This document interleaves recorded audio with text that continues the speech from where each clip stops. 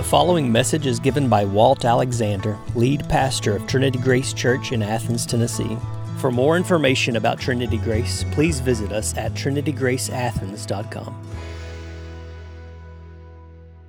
Genesis chapter 21. Just got a few verses today, a few precious verses today. If you would look with me there.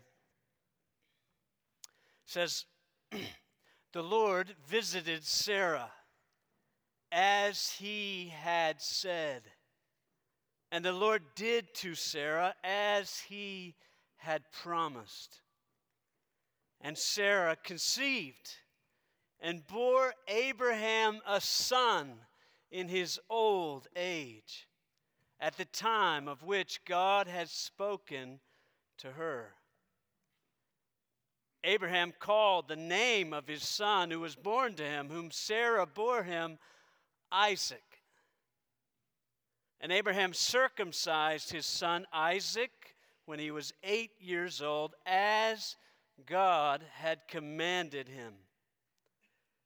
Abraham was 100 years old when his son Isaac was born to him. And Sarah said, God has made laughter for me. Everyone who hears will laugh over me. And she said, Who would have said to Abraham that Sarah would nurse children? Yet I have borne him a son in his old age. May God bless the hearing and the preaching of his word. The 30th President of the United States, Calvin Coolidge, was said to be a man of few words. He did not talk just to talk, as some people that we may know. He made his point and left it at that. In fact, before becoming president, while he was serving as vice president, he attended a dinner party and frustrated the people around him with how little he talked. It was a long dinner party, and the lady sitting next to him commented on how quiet he had been all evening. This was her shot with the vice president. She went on and insisted that he must talk to her. She even went on to divulge that she had made a bet with a friend of hers that she could get Mr. Coolidge to say more than 2 words. Finally, Coolidge turned to her and said, "You lose." Took a little while for that to settle. That's all right.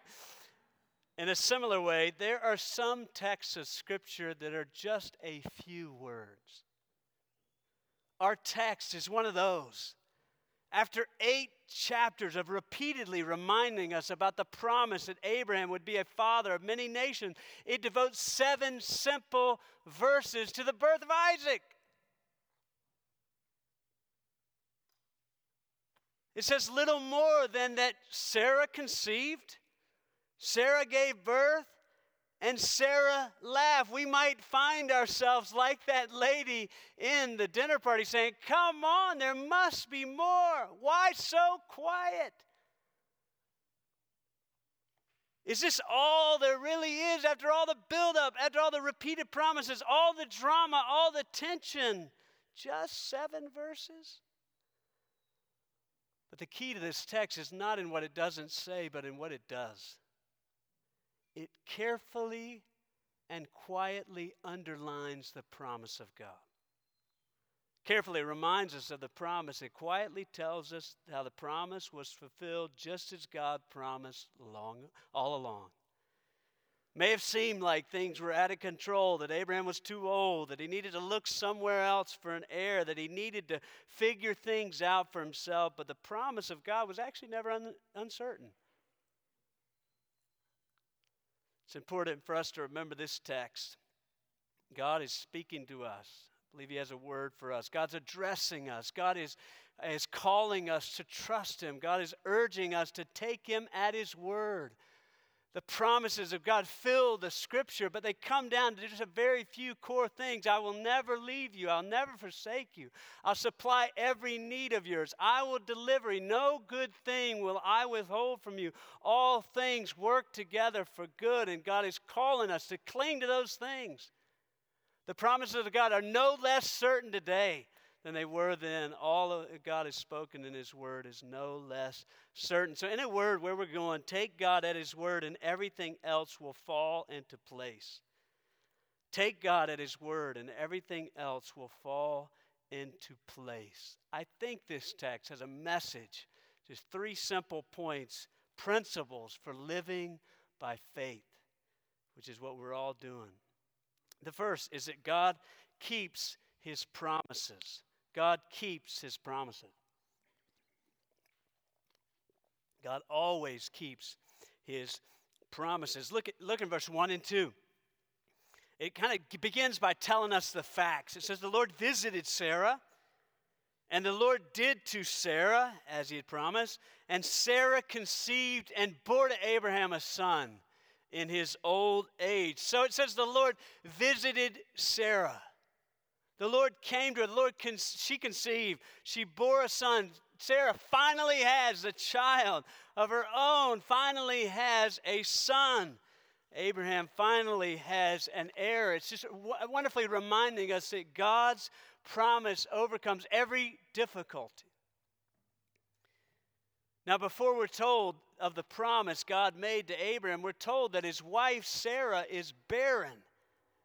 We have it there for you, but if you remember, several weeks ago, we studied this, Genesis 11:30. Now, Sarah, Abraham's wife, Sarai, was barren. She had no child.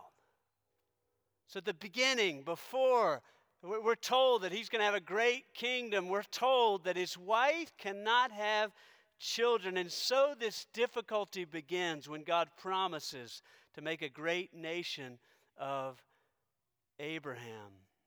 The tension begins in the story. How is Abraham to become a great nation when his wife cannot have children? Years go by and this promise continues to be held out while Sarah continues to be barren. Years go by and then Abraham still doesn't have a child and God comes to him. I love this. In Genesis 17 says, you know what? Your name right now is Abram, which means exalted father. I'm going to make it Abraham, which means father of a multitude. I mean, can you imagine being Abraham now and going to get a reservation at a restaurant?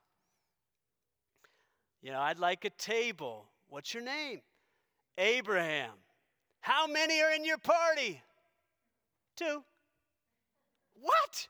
2? I mean, where are all your kids? I have none. I mean, every time someone uttered this name, they knew it meant father of a multitude. His friends, father of a multitude. Yeah, right. You got nothing. But the difficulty is not just barrenness. The difficulty is also age. Genesis carefully underlines this as you go. Abraham was 75 when God called him out of Ur of the Chaldeans. Abraham was 86 when Ishmael was born to one of Sarah's servants. Abraham turns 100 and still has no children, while Sarah is already 90. As we're sometimes painfully made aware, the ability to conceive and carry a child does not stay the same as you age. It declines. When the Lord comes to Abraham at 100 and says he's going to have other children, Abraham laughs.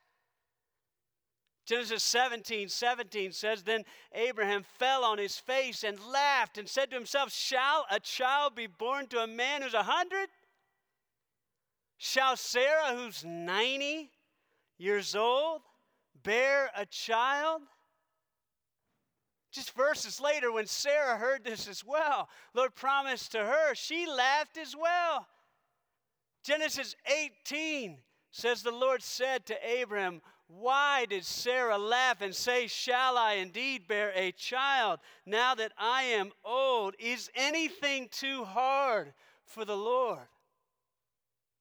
Do you see, the life of Abraham is making clear the promise of God is not stopped by difficulty. It's not thwarted by barrenness. It does not wear out with age. Is anything too hard for the Lord? The promise of God is not dependent on anything but God, and God is not dependent on anything. That's what that means. Is anything too hard for Him? No! He's the God who created everything with a word, ex nihilo, without anything else. I love that kid's song, "My God is so big, so strong, and so mighty, there's nothing my God cannot do." Amen. But this word is not just telling us God's promise overcomes every difficulty, it also overcomes disobedience. You know, life does not just include twists and turns. It includes ditches that we stumble into. One song by Jason Isbell captures this well. He says, "From the sky the highway's straight as it could be, a string pulled home to Tennessee." That's when we all cheer. "And still somehow those ditches took a better part of me. From the sky, the highway straight as it could be." You know, you could read Genesis this morning. You could read Genesis 12 to 21, and you might think it's a straight line. But nothing could be further from the truth. It's filled with ditches. It's a long road of many difficulties and many ditches of disobedience. After receiving the promise, just verses later, days later, when they're passing through Egypt, the threat of dying is coming upon Abraham and Sarah. He says, "Hey, you just tell everybody that you're my sister. That way, if they kill you or they take you into their house, then perhaps they'll leave me alone and the promise will continue through me." That's not the will of God at all. We see the same thing when Sarah can't have a child. Years go by. She says, "Here's my servant. Go into her and bring a child to me." We see it later on when they're right before this in Genesis 21 when they're passing through the Negev. And he does the same thing. He says he lies. He tells his wife to lie and say it's my sister to try to protect himself and protect the promise. All of that is not good protecting the promise. It's just scheming. It's disobedience by scheming, by trying to get what God has promised, by taking it into your own hands. It's lying and deceiving and cheating, and we do the same thing. We think the ends justify the means. We stop waiting and take things into our own control. But listen, the brevity, the shortness of Genesis 21 is meant, and the quietness of it is meant to say all the difficulty, all the delay, and all the disobedience are finally over, and the Lord comes. Look in those verses again. It just carefully reminds 3 times the Lord visited Sarah as He said. The Lord did to Sarah as He promised. Sarah conceived, bore a son in his old age at the time of which the Lord had spoken to him. Threading through those facts is a careful emphasis on the promise of God. The disobedience, the difficulty, and the delay were no match for the promise. Derek Kidner says so well, so simply, the matter-of-fact style and the emphasis on what God had said, spoken, expressed the quiet precision of His control. Genesis 32 is telling us the promise of God was never hanging in the balance. It rested securely in His control. In this life of faith, we must remember God always keeps His promises. Several months ago, my wife and I went to the Parliament. We visited Parliament in Quebec City in Canada. Quebec City is the capital of the province of Quebec, and as you know, Canada is a part of the United Kingdom. So now they're under King Charles III. When we toured the Parliament, we saw something very fascinating. They had this massive case with a scepter in it. You know, scepter, kind of like this globe thing on top. Beautiful golden scepter representing the king's rule over the land of Canada. They told us that every time the Parliament met, the president would walk in, or the moderator of the Parliament would walk in, and behind him, someone would walk in carrying the scepter. And then they place it down on the table so that during all their debate, all their discussion, all their deliberation, they would know that everything they're doing is under the rule of King Charles III. Well, beloved, we have a scepter as well, the scepter of the Word of God. All that happens to us happens in accordance with His Word and under His certain, unshifting control. Isn't that wonderful? And the life of faith is just the call to take up the Word, to hold on to it. The life of faith is a path in the dark. And it's a path that's lit up by the Word of God. So we go to the Word. We say, oh, Lord, I know that no good thing you will withhold from me, but I need faith to believe it. I know that the Son sets me free indeed, but I need faith to turn and stand on it. I know that those who sow will reap in joy, but I need faith to act on it. God always keeps His promises. Point 2 for walking in the dark, walking by faith, is obedience is always best. God always keeps His promises. Obedience is always best. The text continues and describes, very simply in a lot of ways, Abraham's response of obedience. Look in verse 3. Abraham called the name of his son who was born to him, whom Sarah bore to him, Isaac. And Abraham circumcised his son Isaac when he was 8 years old, as God had commanded him. 3 times, you'll notice, in these 3 verses, 3 to 5, is the name Isaac.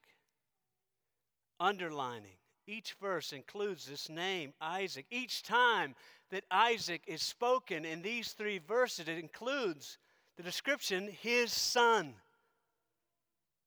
His son, Isaac. His son, Isaac. It's emphasizing this is the son. This is the one. This is the one that will bring blessing on all the nation. This is the one whom he's been waiting for 25 years.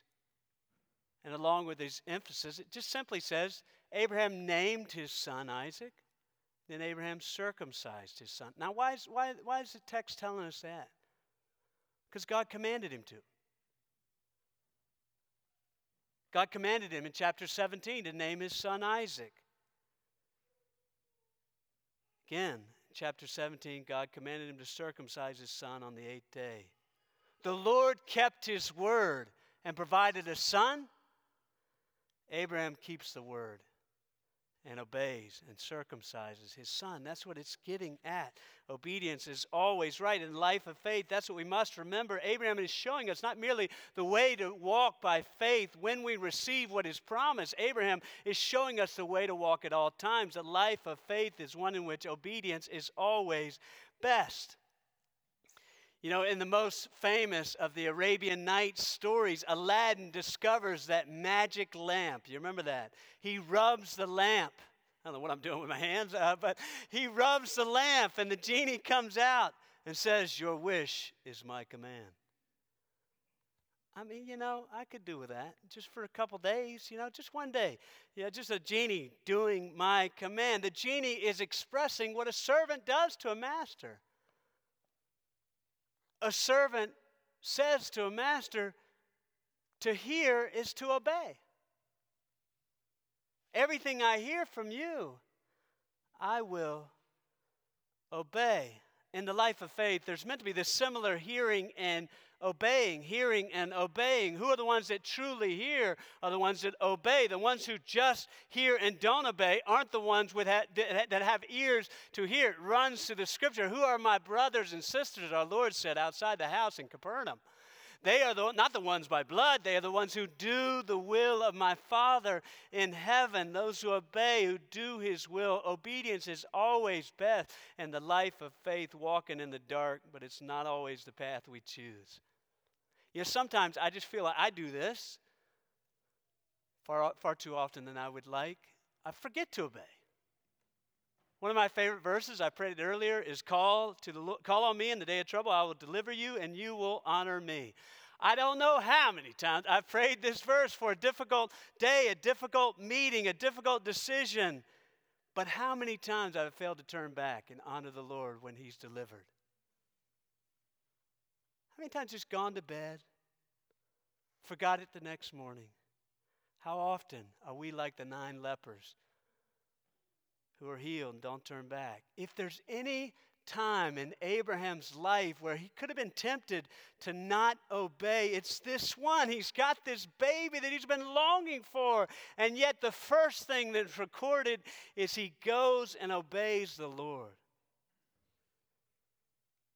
I fear that sometimes we often halfway obey. We don't want to be associated with those who disobey, and so we kind of halfway obey the Lord. We give some of what we should back to the Lord. We don't want to be those who do not give anything. We confess some of what we should to our friends, to others. You know, sometimes when your kid confesses something, you're like, okay, what else?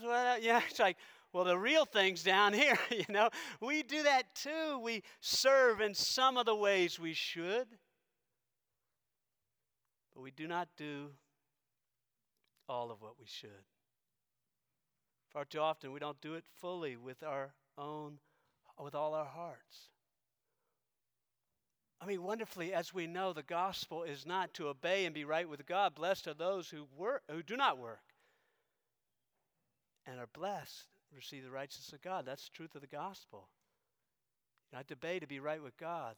And yet, obedience after becoming right with God is our food. The old hymn says that the duty becomes the delight. We become like our Lord. My food is to do the will of him who sent me. We refuse halfway houses and halfway obedience. We want our hearts to be united, as David prayed, unite my heart to fear your name. We reject halfway obedience as disobedience because we long to obey. Still other times, I believe, we refuse to obey. Sometimes we refuse to obey because of the risk. We don't want to be known as those who do not affirm this or that. We don't want to lose friends. You get older, I don't want to lose friends, man. I've lost so many. It's not a good path. Not that I'm trying to make enemies, but you know what I mean. We don't want trouble. We want peace and harmony. Just one day where there's not a fight. We want security. So easy to stumble in this way. It's so easy to begin dodging the risk of telling the truth. But once you stop telling the truth, you're lying. That's the truth. Charles Spurgeon exhorts us, helps us. My dear brothers and sisters, it will sometimes happen that to do the right thing will appear most disastrous. It will shipwreck your fortune. Ever made a decision like that? And bring you into trouble. But I charge you to do the right thing at any cost. Instead of your being honored, respected, and accounted as a leader in the Christian church, you will be regarded as an eccentric and bigoted if you speak straight out. Anybody been accused of being a bigot? But speak straight out and never mind what comes of it. You and I have nothing to do with what becomes of us or our reputation or with what becomes of the world or what becomes of heaven itself. Our one business is to do the Father's will. To hear is to obey. That's the line. Sometimes we refuse to obey because we're unwilling. Life life hits us broadside. Sometimes things go sideways. Sometimes our hopes are dashed. Our dreams are crushed. When it does, we're knocked down and have a hard time wondering, will we ever get up? The question in those moments is not, are we unable to obey? Or are we unable to obey? Or are we unwilling to obey? You know, sometimes there are moments in our lives when we're unable to obey. We're so faint-hearted, so broken, so discouraged that you cannot think of or figure out the next step to make. There are those times when life goes sideways to that degree. But I feel that far more than that is, are we unwilling to obey? Are we so disappointed, so frustrated, so bitter that we do not want to make the step we know we need to? Most often, that's what I find in counseling. I'll never forget, when I was 13 years old, my best friend and my cousin was riding a bike and was hit by a drunk driver and killed immediately. To say it's crushing on our little town and on me personally is a serious understatement. 1 week later, my uncle, one of the elders in the church, was standing up serving communion. You know what that said to my little 13-year-old heart? I'm not giving in. I'm not folding the cards. I'm not giving in to self-pity. I'm not going to wallow. I'm going to keep moving. Are you willing to be helped? Are you wallowing in self-pity and sulking? I mean, I say that with all the love in the world in my heart. Are you willing to stand up? Are you willing to be encouraged? Sometimes we're discouraged, and our problem is not that we're not being encouraged, but that we're unwilling to be. Thou shalt not encourage me. I mean, sometimes our hearts are like that. That is not the place to go. Are you willing to be helped? Are you willing to obey? This side of the cross, we must know that there is no pit so deep that Christ cannot reach, because this is the one who parted the heavens to come down to be crushed on a Roman cross for you. So in the life of faith, obedience is always best. Take God at His word. Take a hold of His word and take God at it.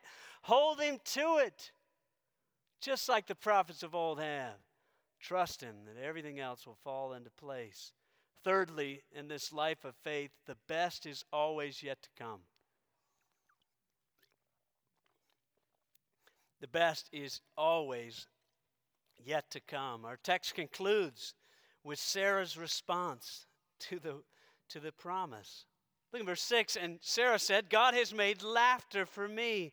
Everyone who hears will laugh over me.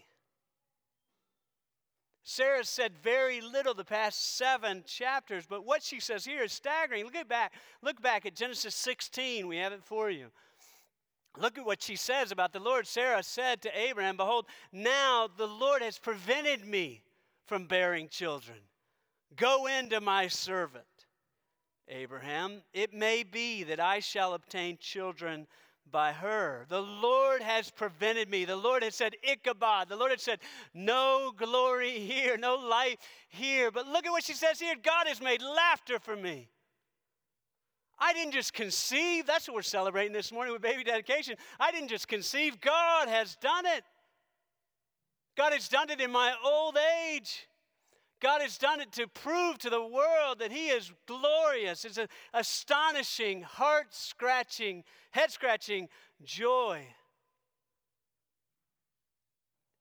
It's that overwhelming joy at an unexpected answer to prayer. I mean, I love those little videos that often go viral on whatever your poison is, of like a soldier coming home from the war and surprising his family, surprising a little kid. Sawdust always gets in my eye while I'm watching those videos, and got to get it out. I'm just crying. I mean, it's that joy. It's astonishing. Dad, what are you doing here? That's what's going on in Abraham's heart. She's overwhelmed. The Lord has done this wonderful thing. The Lord has blessed her. That's what's happening. She said, everyone who hears of my story. Yeah, you remember our story was traveling around town. I was Abraham, the father of a multitude with no kids. Well, now the Lord has heard. That's my story. The Lord has delivered. Not only that, there's a lot of laughter in these verses. In 5 verses, the root word for laughter comes again and again. We see that. The root word for laughter comes twice in verse 6, that she laughed. But also the name Isaac is literally he laughed. So this idea is that everything about Sarah now will be defined by this astonishing laughter. This astonishing joy and amazement. I just love this. There's so many incredible things going on in Sarah's response. Let me name a few. The Lord is covering her shame with laughter. Some of you need this. You remember the first time Sarah laughed? It wasn't a laugh of joy. It's a laugh of unbelief. The Lord said, did you laugh when I said I was going to give you a child? No. Are you sure you don't? No. She's afraid. She's ashamed. The Lord, she could have just said, forget it. You ain't going to believe in me? I don't want anything to do with you. The Lord gives her a child. Then the Lord names her child Laughter. Not so he can throw it in her face so that she can remember. The Lord is covering all her laughter of unbelief with the laughter of joy and amazement. That's what our God is not a God who comes to repay you. His heart is not bad. His heart is good. And that's what we see. The Lord said, now everyone will call his name and they'll think, man, look at what the Lord did with her. Praise the Lord. He covers her shame. He swallows her sorrow with joy. That's the other thing going in. Can you imagine waiting 90 years for a child? Can you imagine the sorrow of waiting and waiting through many, many years of barrenness? But unto her, a son is born. The sorrow swallows the joy. Years ago, we had a lot of trouble getting pregnant or staying pregnant. Kim had a miscarriage in 2009. In God's kindness, a year later we had our son, our oldest son, Rev. But after Rev, we had 2 more miscarriages.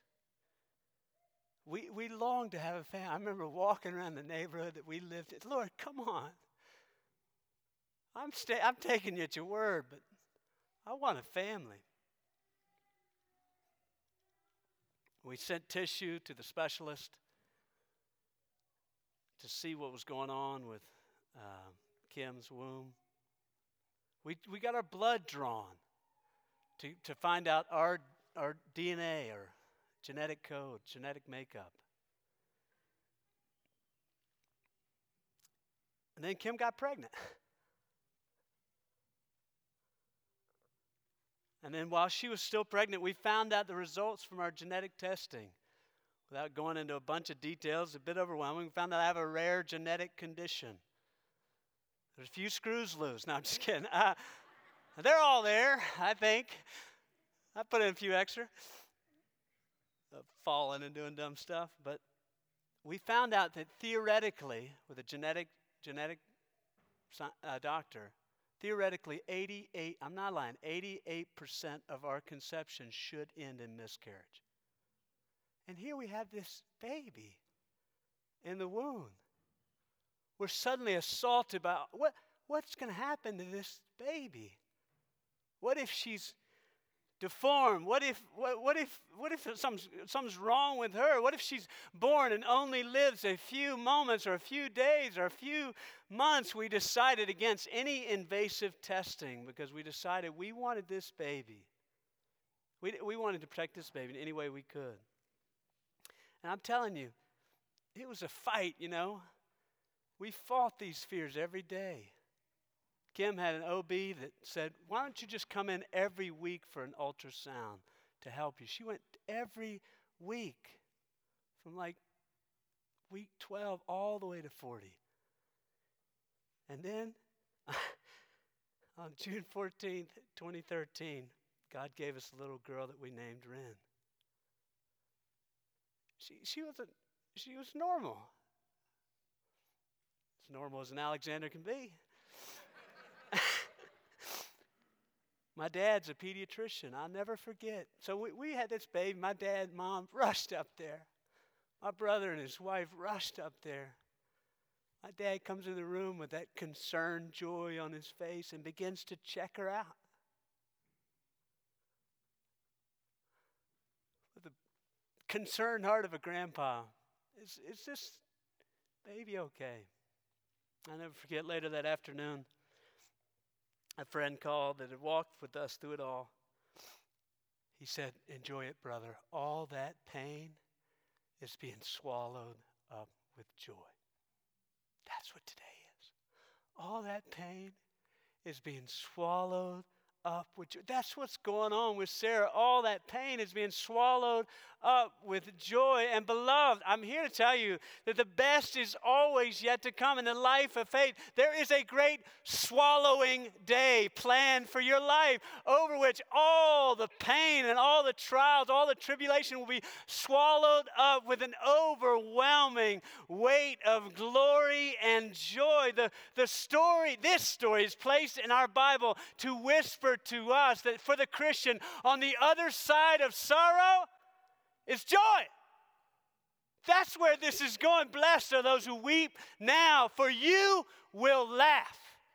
You will laugh. You'll look back on your life, on what's ever going on whatever's weighing you, and you'll laugh. You will laugh. You'll be amazed. You'll be blown away. Weeping may tarry for the night, but joy is coming in the morning. Joy is coming. God wants his people to laugh at the days to come, not because tomorrow doesn't bring trouble, but because trouble will not remain. How do we know for sure? Because Abraham's greater son, Jesus Christ, has come. I love the first announcement, the first public announcement of Jesus Christ. Fear not, I bring you good news of great joy for all the people. For unto you is born this day in the city of David a Savior who is Christ the Lord. This one is not the one that's going to come and rescue you from feeling lonely or feeling sad or unworthy or any of those things. He's coming to rescue you from the wrath of God, to set you right with God forever. That is the gospel we offer, not a gospel of health, wealth, and prosperity, but a gospel of eternal life and endless joy. That's what he came to do, to cancel forever the sin, the record of debt, to remove forever, to satisfy forever the wrath of God that should be hanging over like a dark cloud over all your future days, and to satisfy it once and forever, and then promising a feast that swallows it up completely. The best is always yet to come. Always.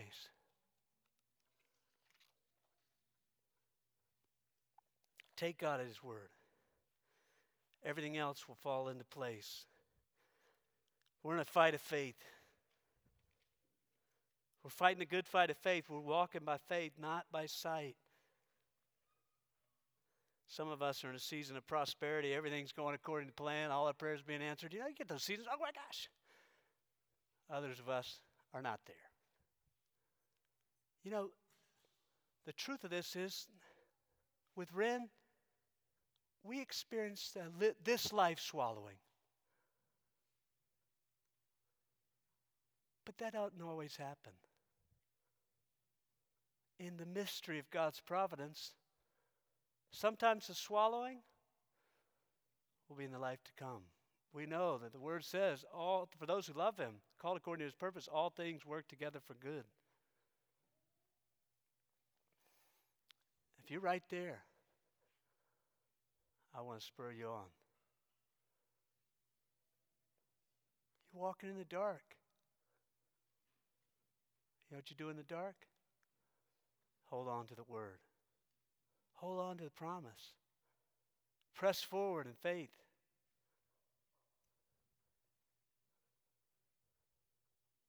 Even when your eyes are filled with tears.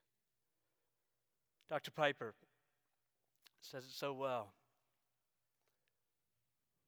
In Psalm 121, it says, "Those who sow in tears shall reap with joy."